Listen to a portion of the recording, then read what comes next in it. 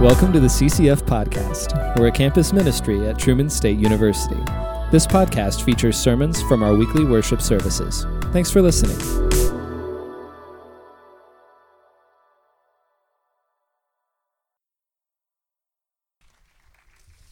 Thanks, everybody. I am so excited and honored to be here with you guys this evening.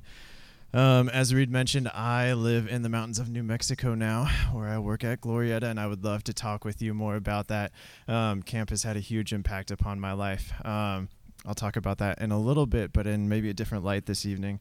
I manage the family camp program here, but I am a very proud alum of Truman State and of CCF. I graduated here, in 2015, and that means that I came to Truman a decade ago in the fall of 2011.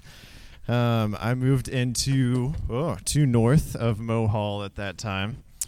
And maybe like some of y'all, I had next to no idea of what I was going to study. And so after a long time, I finally settled on exercise science. I pressed into a love for running, and I walked onto the cross country team for a season. I was easily the slowest guy on the team.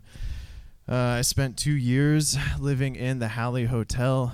I already met a couple of you guys. Man, so good to see y'all. But perhaps most importantly, I found a home with the people here at CCF. And that idea of home is what kept popping into my mind when Reed asked me to share here this evening.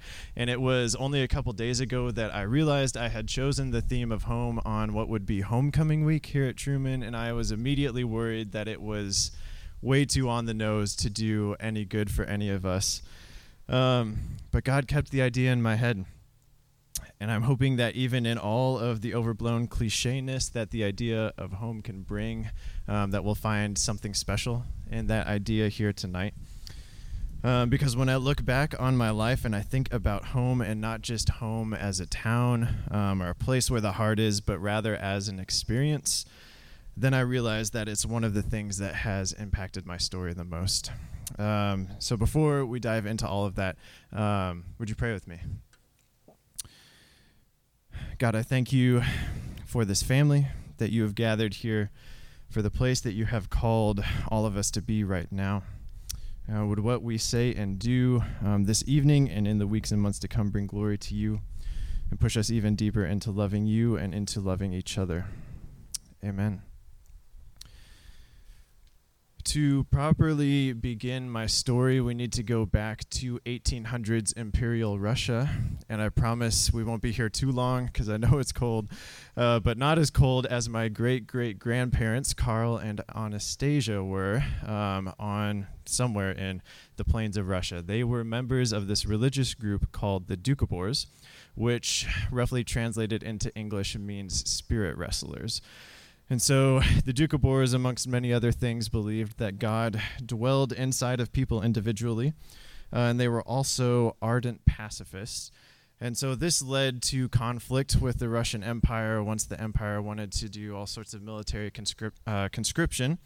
And so with 14,000 other Doukhobors, my great-great-grandparents immigrated to Canada, sponsored by Doukhobor supporter Leo Tolstoy.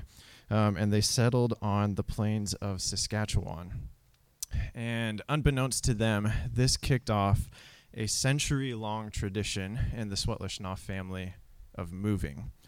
This tradition was a bit of a slow burn at first. Karl and Anastasia's oldest, my great-grandfather Peter, never actually moved, to my knowledge.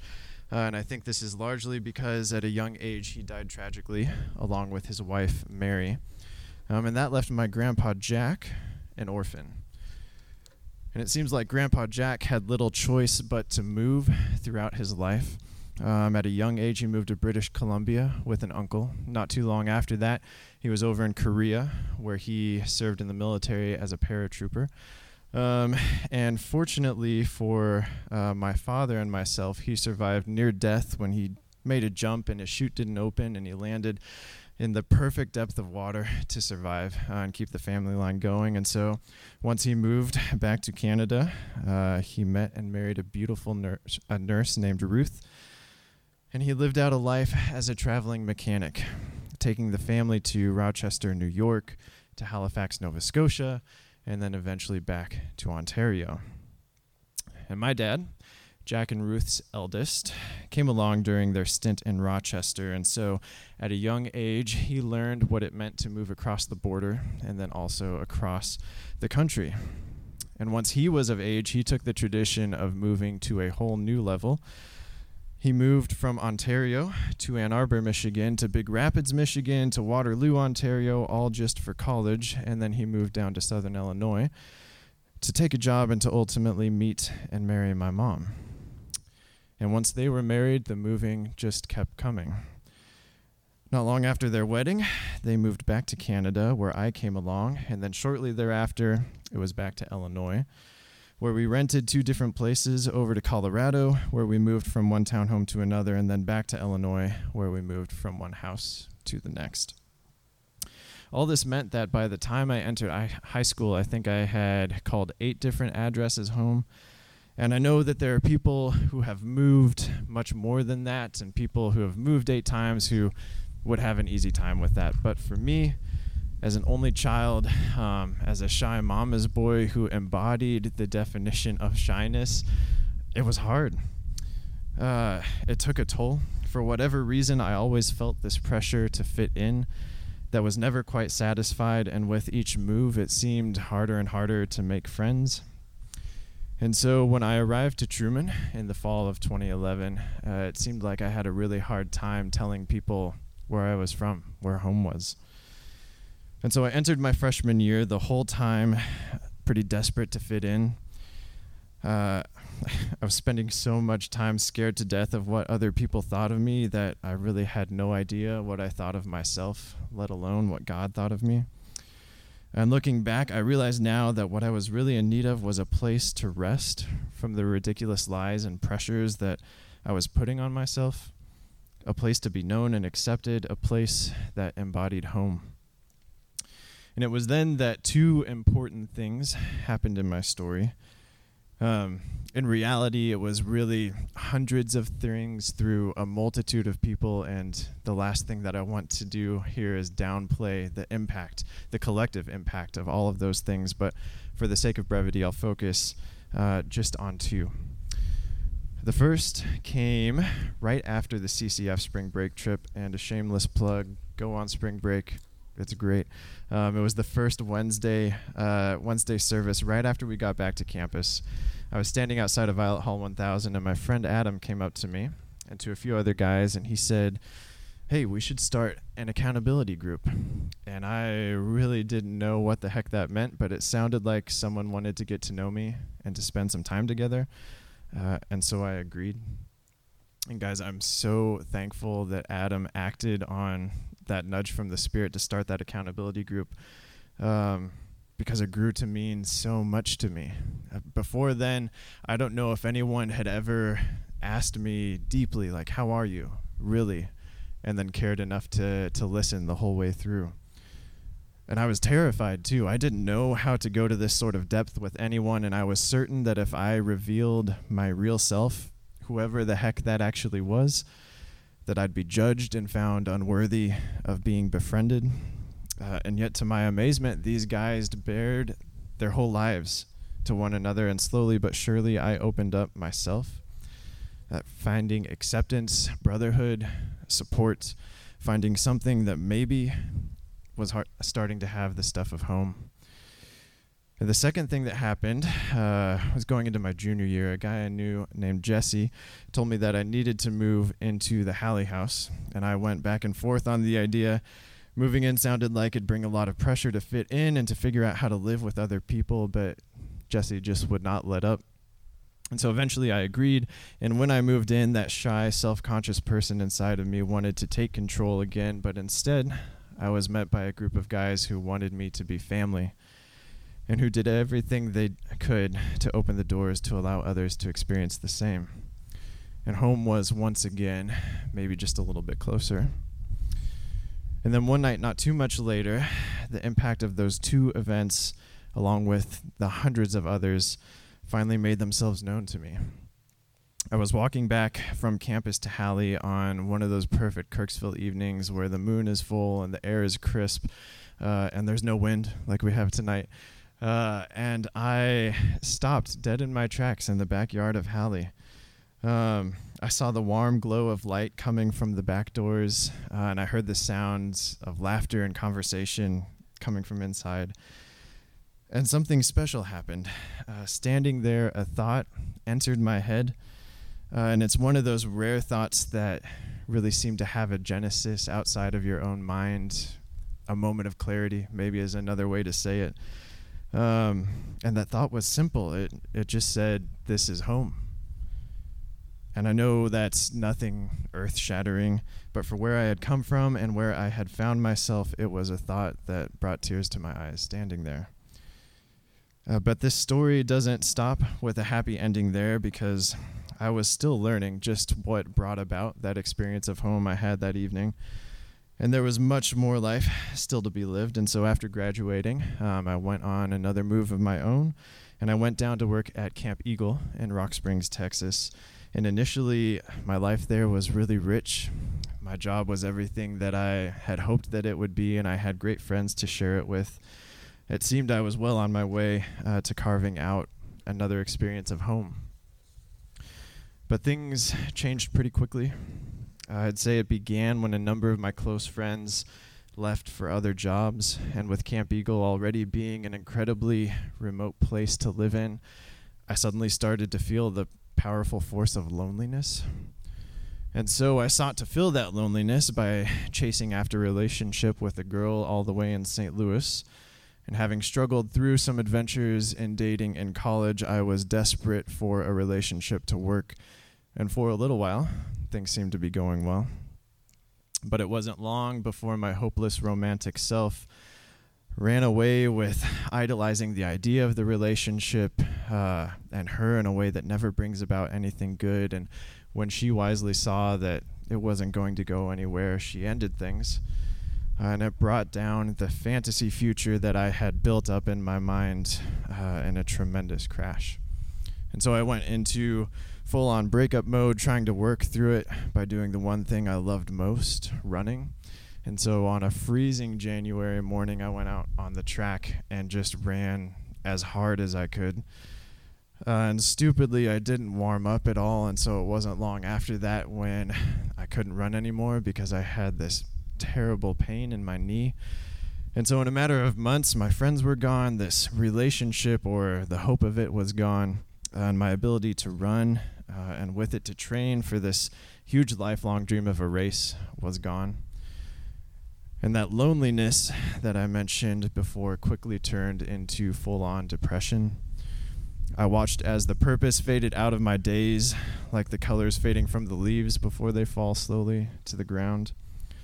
I lost all motivation for my job, doing what I could just to make it through the day so that I could go home and lay down. And I'd lay there for hours, motionless, motivationless, just waiting for sleep to come to take it all away. And in that depression, I only self-destructed more. I cut myself off from community. I began to worship the god of lust and its false promises of connection through porn and feeling through masturbation. I seemed afraid to be left alone with my own thoughts, and so I grew addicted to any digital pacifier I could find that would just distract me. That driven, high-achieving, typical Truman student that I thought I had embodied was gone, and it was replaced with a husk of a human that wasn't sure what the point was anymore. And if home is what I had experienced just a year or two earlier, the only word that I had for this new experience that felt so completely the opposite was hell. And it was into this hell that God brought three incredibly important characters into my story: a new friend, an old friend, and an ex-Marine. The new friend was a guy named Grable. He had recently moved to Camp Eagle, and for whatever reason, he, with no prodding from me, reached out and said, "Hey, can we just meet up and pray together?" And in that pitch black darkness that I had been in, that was just about the greatest thing that anyone could offer. And so we began to build a friendship, and something started to come back to life. inside of me. The old friend was none other than Derek James Rohr III. A few months before this downturn, I had asked him for some new reading recommendations, and he had responded by sending a manila envelope where I think he used every letter of the alphabet to spell my last name to me with his latest favorites. And one of the only things I was able to bring myself to do during that time was to read one new piece a month and share a reflection with him that I typed up. And looking back, a lot of those reflections were probably just the mad ramblings of a depressed man looking for someone to listen. But thanks be to God, he listened every time. And he stood as this solid lighthouse of a mentor that started to bring some light back into the darkness. The ex-Marine was a guy named Joe Shearer. I'd gotten to know him as he brought out vets to Camp Eagle every few months or so on a retreat, and truly he intimidated me quite a bit, and probably because he was this incredible contradiction of a man. At one time, on one hand, I mean, he was a cussing, tattooed, hardened military man, and on the other, he was a liberal, vegan ultra runner, and I just couldn't figure him out. But for whatever reason, he seemed to want to be my friend, and he reached out to me in the midst of this depression to ask if I would help guide a trip for some vents through the national parks of West Texas. And in my depression, I very nearly said no. For one, I simply didn't know if I'd have the energy to get up and move, and for two, it felt like just another situation where I certainly wouldn't fit in. But he was persistent. And so eventually I agreed, and it turned out that time in the desert wilderness was just what I needed to kickstart the clearing of my mind. And so thanks in large part to those three guys, I began to walk, or maybe rather to crawl, out of this season of depression. And what's even more, I began to experience home in maybe an even deeper way. And what I mean by that is thanks to the actions of these guys, I slowly began to realize that I was experiencing something that felt deeply like home just when I was around them, regardless of where that was. Prayer with Grable, those emails with D-Roy, the adventures with Joe, they all were laced with that feeling of being home. And if I look back on the characters who have played such an important role in my life, and in bringing about the experience of home, I see that there are some common themes that come ringing through. There's the way that they reached out to me when I had nothing to offer in return. There's the way that they followed a nudge from the Spirit into something potentially unknown and uncomfortable. There's the way they loved me for who I was in the midst of where I was at. And there's the way they looked at me and said, "Hey, you're worth my time." And if that's not loving and being Jesus to someone, I don't know what is.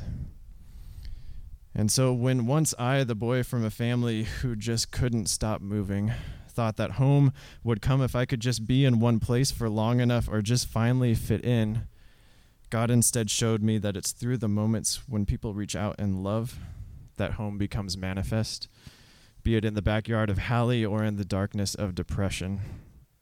And it was that love that ultimately brought me out of the muck and mire into the fullness of life. And so what can I do now but try to do the same for the people around me? To be Jesus and to love and to try to create an experience of home for others. And heaven knows I fail time and time again, but guys, it is so worth it to press into that. When it's all said and done, it might just be what life itself is all about. And so tonight, I want to challenge you to create home with the people around you. Step into accountability with some people. Ask the quiet person next to you how they're doing, really. Choose to do life with some people. Be sensitive to where the Spirit is nudging you. Create home for one another. It's not a foolproof game plan or some sort of secret formula, but if you give it a shot, I really think you might just experience a little bit of home and maybe even a little bit of heaven. And I don't know if I could live with myself if I didn't quote Frederick Buechner in a moment like this, and so I'm going to let his words from a book called The Longing for Home bring us to a close. Buechner writes, "We are in constant danger of being not actors in the drama of our own lives, but reactors. The fragmentary nature of our experience shatters us into fragments. Instead of being whole, most of the time we are in pieces and we see the world in pieces, full of darkness at one moment and full of light the next. It is in Jesus, of course, and in the people whose lives have been deeply touched by Jesus, and in ourselves at those moments when we also are deeply touched by him, that we see another way of being human in this world, which is the way of wholeness. When we glimpse that wholeness in others, we recognize it immediately for what it is. And the reason we recognize it, I believe, is that no matter how much the world shatters us to pieces, we carry inside of us a vision of wholeness that we sense is our true home and that beckons to us. It is part of what the book of Genesis means by saying that we are made in the image of God. Let's pray. Father, I thank you so much for this place and for the people who imbue it with all that it has come to mean. Father, I thank you for people who, with the eyes of Jesus, look to those around them and say, hey, you're worth my time. I pray for this family gathered here that together they can create the experience of home for one another and thereby press into the fullness of life you call all of your sons and daughters into. We love you. We're amazed at how much you love us. Amen.